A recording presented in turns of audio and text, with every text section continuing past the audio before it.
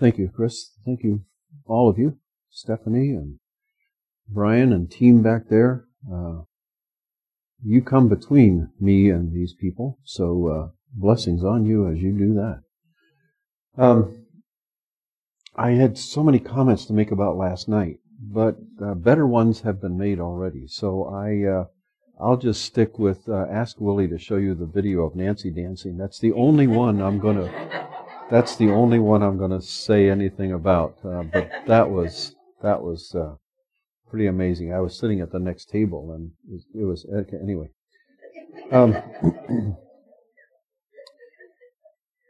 I appreciated the report last week from the pastoral search team. I've been on the other side of that search a few times in my life, and I've also helped some churches as they do the search, and I know it can be a stressful time. Uncertainty can lead to conflict and separation, and people leave the church, some, because we wanted that pastor to stay, or others because I've heard of churches that have had separations over whether or not they're going to wear masks or required to wear masks, and so churches have separated over that. Or to separate, you won't believe this, but some churches have separated over the choice of music in a church. You are so blessed with the ministry that Chris and his team bring every Sunday, and I appreciate very much what they do. So every time of change is an opportunity to divide, and the question is, which way is the church going to go? Which way is Grace Evangelical Free Church going to go during this time? So I urge you to pray for that search, pray for the new pastor, but also pray for God to bring about unity, which you may have picked up is the theme of the book of Philippians. You may have picked that up already. For God to complete His work and to put Grace Evangelical Free Church in the place to glorify God and to advance the gospel. So we're looking at Philippians this morning. We're going to be in chapter 2, beginning at verse 12, but I want to do a brief review. You will all recall my sermons, I'm sure, where you all remember what they were. Philippians 1:1-11 was unity involves everyone. We saw 5 times in those 8 verses that you all is there, talking about you all. Wherever you sit, it's you all. Even if you're watching online, it's you all. And then the prayer, when Paul prays that your love will abound with knowledge and all discernment, so that you may approve what is excellent, and so be pure and blameless. Oh Lord, give us that as a church. Second message, 1:12-30. Events could discourage Paul or could discourage the church in Philippi, and so some people were trying to make Paul jealous by preaching the gospel, and Paul says, that's okay with me, only that in every way, whether in pretense or in truth, Christ is preached, and in that I rejoice. If they want to preach more because I'm in jail, go for it. Preach the gospel. Verse 27, he calls on them, only let your manner of life put on the seesaw, be worthy of the gospel of Christ. And then last week, as we saw chapter 2, verses 1-13, Paul's call for humility.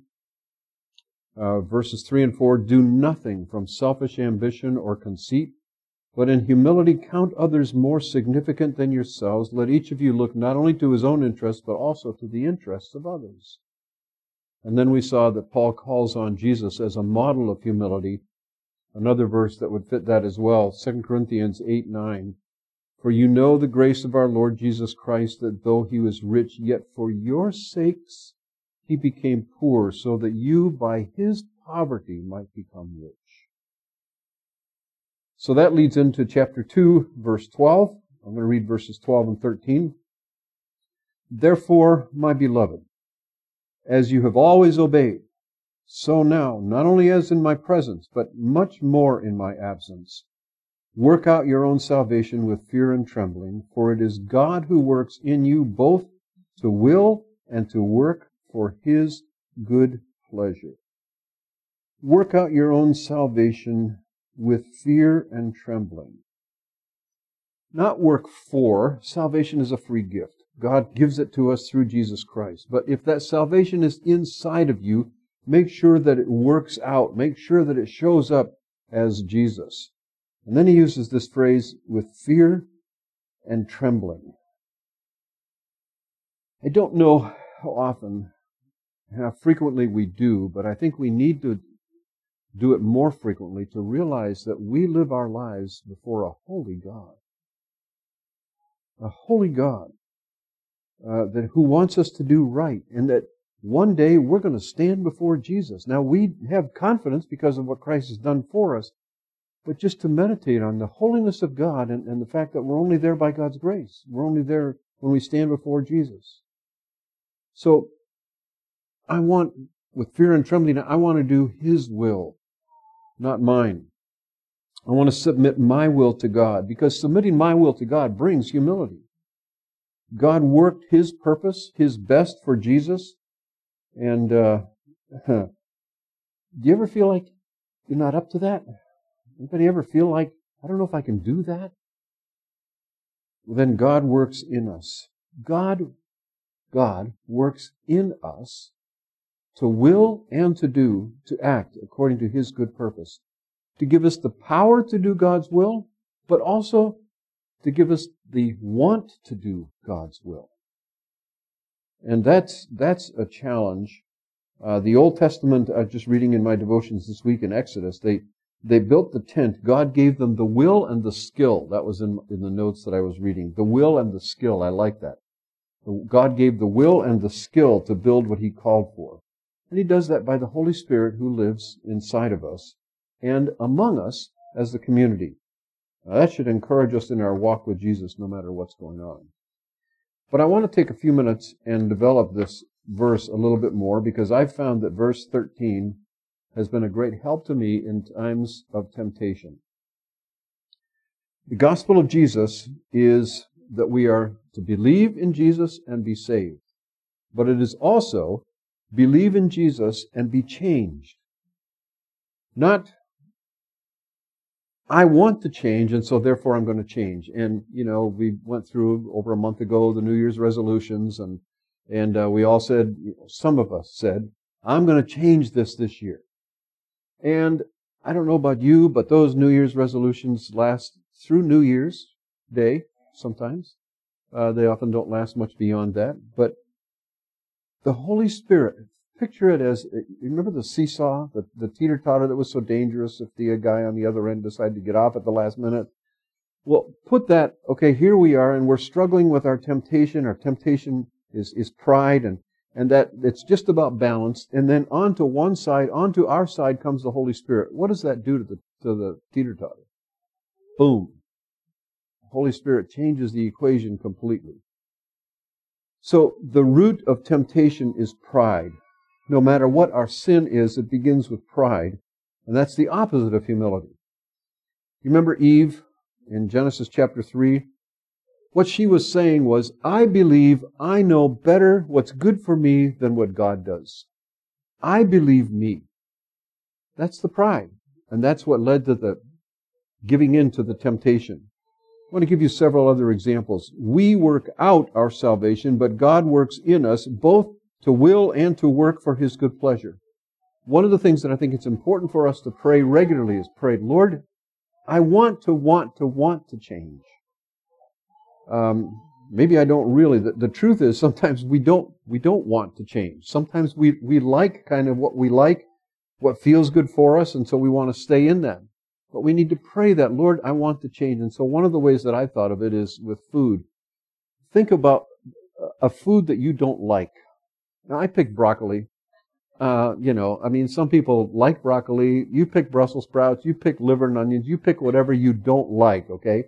Imagine what you don't like. And you say, Lord, I want you to make me think of pride. Every time there's pride comes into my mind, I want to think of it like Brussels sprouts. I want to think of it like broccoli.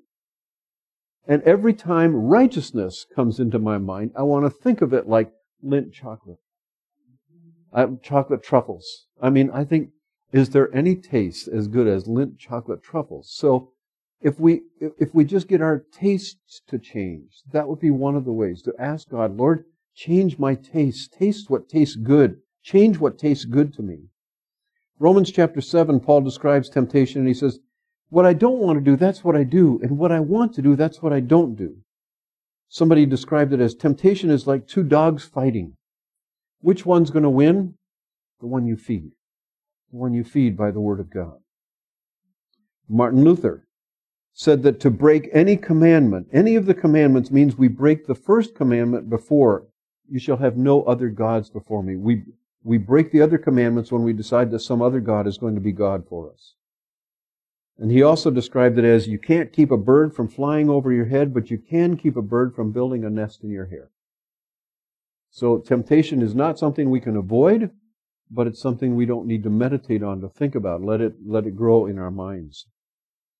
I have pictured from the book of Ecclesiastes, temptation is like two vats that have hoses come out of them, and we have the control, the button that controls. This vat is the feeling of pleasure. This feels good. And this is in my control. Every time I push the button, I can feel pleasure. And we know what brings us pleasure, whether it's eating Lindt, chocolate truffles, or whatever it is. We know what gives us pleasure.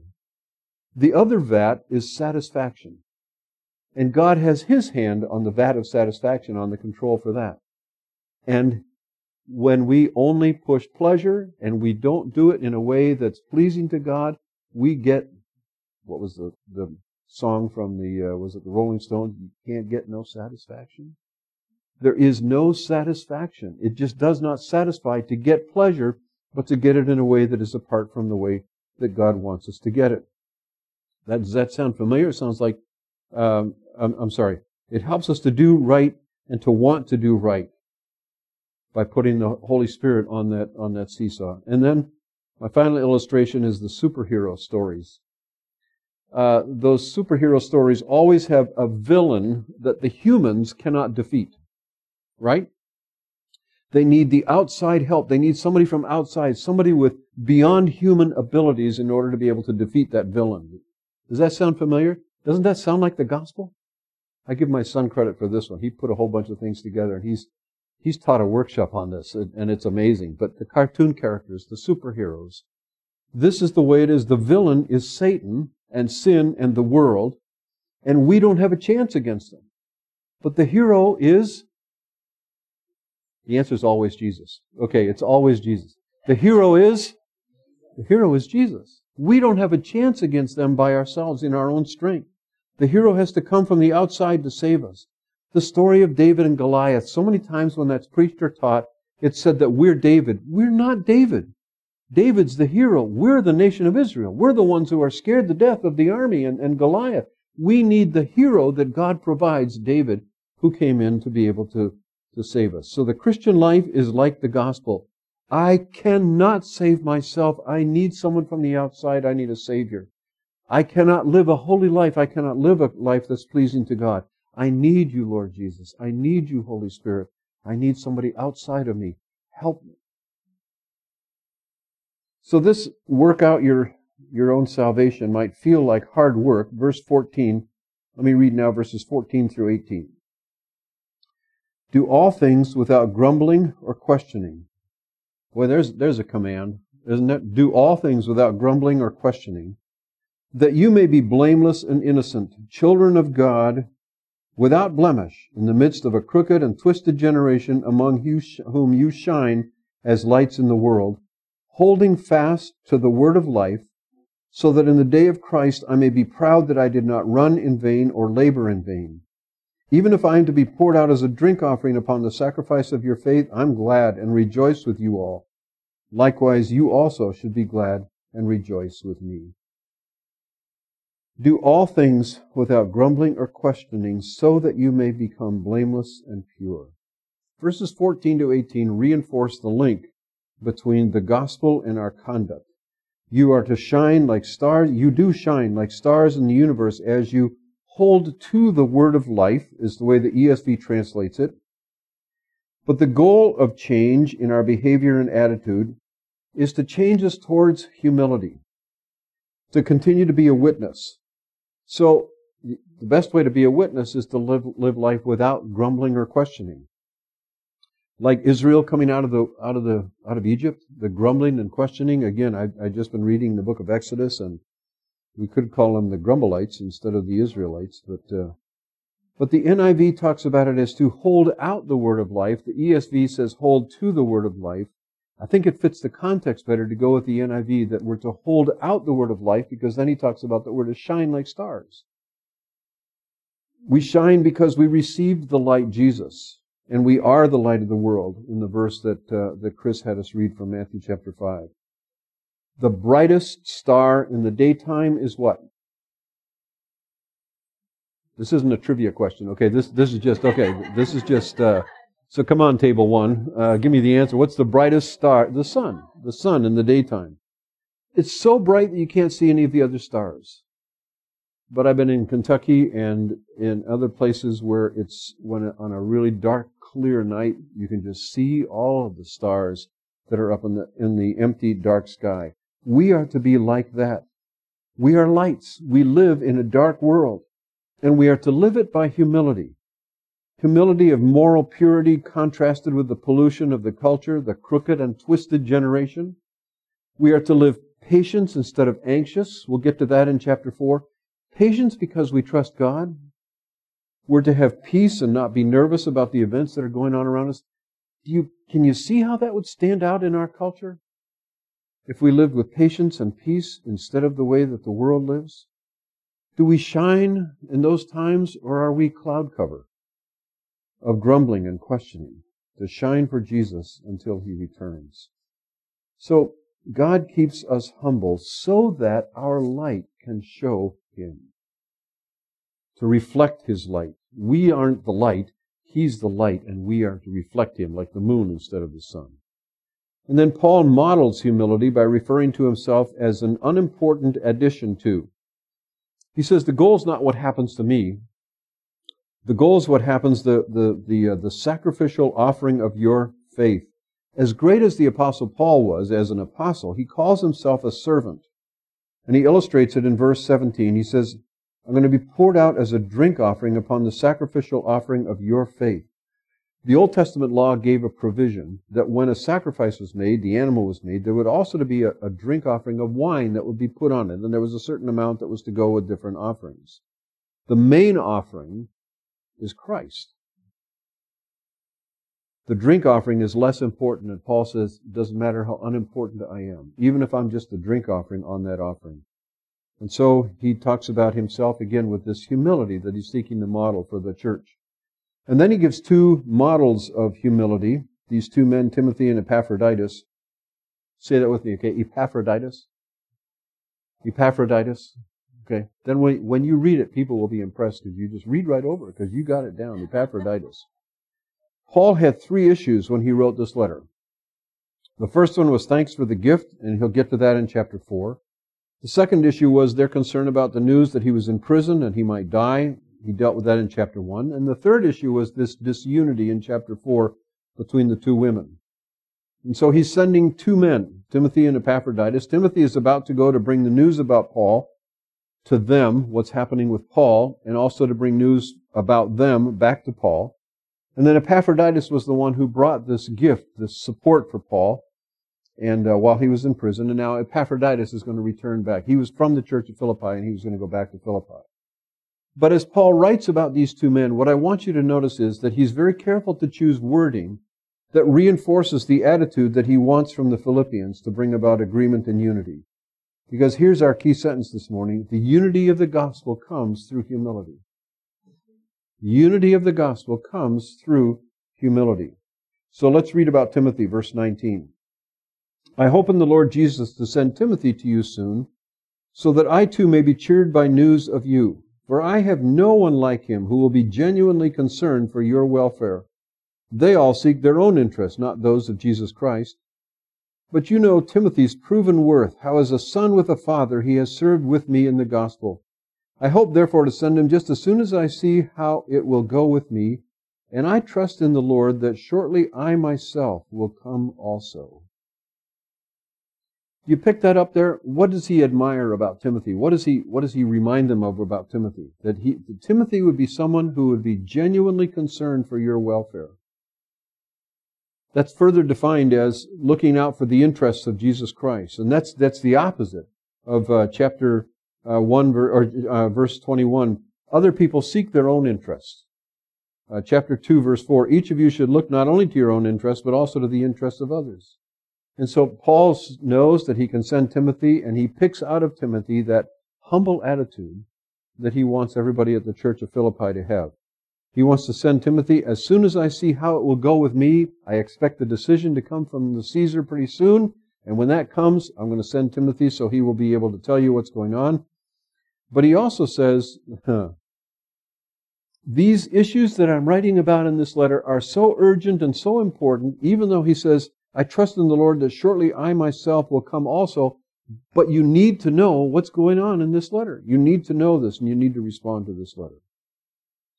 And then verse 25, I have thought it necessary to send to you, you practiced, okay, Epaphroditus, okay, my brother and fellow worker and fellow soldier, and your messenger and minister to my need. For he has been longing for you all and has been distressed because you heard that he was ill. Indeed, he was ill, near to death. But God had mercy on him, and not only on him, but on me also, lest I should have sorrow upon sorrow. I am the more eager to send him, therefore, that you may rejoice at seeing him again, and that I may be less anxious. So receive him in the Lord with all joy, and honor such men, for he nearly died for the work of Christ, risking his life to complete what was lacking in your service to me. Paul describes Epaphroditus, my brother, fellow worker, fellow soldier, and your messenger. There is a hint here that maybe the church back at Philippi thought that because Epaphroditus got sick that he'd failed in his mission. And Paul wants to assure him, no, he succeeded in his mission, and he commends him. It seems that Epaphroditus was ill, near to death. God had mercy on him and mercy on Paul that he didn't die. But notice the way that Paul describes him. He has been longing for you all. He's been longing for you, Syntyche. He's been longing for you, Euodia. For you all. He knows no division in his care for them. He nearly died for the work of Christ. And I'm convinced that Paul is saying this because he knows that if Euodia and Syntyche would focus on the work of Christ, that whatever their disagreement is, it would fade into insignificance. What if the disagreeers in the church had that same attitude, that they were willing to die for the sake of the gospel? Wouldn't the gospel advance then? The humility of the Apostle Paul. I was reminded in what he wrote in 1 Corinthians 13. When I was a child, I spoke like a child. I thought like a child. I reasoned like a child. When I became a man, I gave up childish ways. Now we see in a mirror dimly, but then face to face. Look at his humility. Now I know, but I only know in part. Then I shall know fully, even as I have been fully known. Or Proverbs 12:15, the way of a fool is right in his own eyes, but a wise man listens to advice. So, as we've gone through chapter 1 and chapter 2, we've seen humility in Paul, we've seen it in Jesus, we've seen it in Timothy, we've seen it in Epaphroditus. And humility means we put the interests of others ahead of our own. Now, you may be able to guess the answer to this question. When do you think I most frequently think about being humble? When I'm getting ready to preach a sermon on it. That's when I think about it a lot. And that tells me that reminders work. Reminders work. Reminders help. So, what if I had reminders around me more frequently? What if you did? What if you did a word search in the Bible on the word humble or on humility? And you printed out some of those verses and you put them on places that you go frequently. Put them on your mirror. Put them on your car dashboard. Put them on the refrigerator. Are those places you go frequently? I'm just guessing on where you might put those. And then pray and ask God to remind you to be humble. Will I pray for it? If I will pray for it, will He do it? Because again, unity for the gospel comes from humility, submission. So what does that kind of humble look like in me? What does humble look like in a pastor after he's preached a sermon? Warren Wiersbe used to say that standing at the door greeting people as they went out, which I don't do for this reason, he would describe it as it's the glorification of the worm. I like that idea because, when people come by, they tend to just say very nice things. Not specific, but nice things. That was a great sermon, Pastor. Thanks for the sermon. A wonderful sermon. What does humble look like when people are saying those kinds of things? What does humble look like in that? Giving honor to the Lord. What does humble look like when you're standing in the express checkout line which says 8 items and somebody has 14 items? What does humble look like when you're standing in that line? What does humble look like when you have an unreasonable customer who is complaining? Is it possible to be a salesman and close a deal and still be humble? What does humble look like in a parent when their child does what's wrong? What does humble look like in a husband listening to his wife or kids tell about their day? The humility for the gospel, or the unity for the gospel, comes from humility. What would help us in humility? Let me give you several things that I think would help us. You can just jot down the key words, and key words will be on the screen, I think. One of them is, I am convinced, I believe, that God is in charge. If I believe that God is in charge, that helps me stay humble. If I'm convinced that God is in control and He knows what's going on. Now, how do I know that I'm not in control? How do I know that you're not in control? Because my guess is almost every one of you give up control every night when you go to bed and go to sleep. We're not in control when we go to sleep. That's pretty obvious. We're not in control when we go to sleep. And yet what does the Bible say about God? He never slumbers. He doesn't even doze. He doesn't even doze off. But we give up that control. Another way that we are reminded of that we're not in control is where hair grows on our bodies. Because doesn't it grow where you don't want it to grow as you get older? And doesn't it not grow where you do want it to grow? I mean, doesn't that just show you we're not in charge? We are not in control of our own bodies. Another thing that I think really helps us is, like Jesus, if I would release my rights. So many people in our culture today, I have the rights. I have the right to this. I demand my rights. What if we release our rights? We trust God, just like Jesus did. Another one is, if I care more about advancing the gospel than what I want, that helps me to be humble. I'm more concerned about the gospel advancing than it is getting what I want. If I believe that what I have is by grace and it's not deserved, that keeps me humble. Everything that I have is by God's grace. The health that I have, the health that my wife has up till this point, it's by God's grace.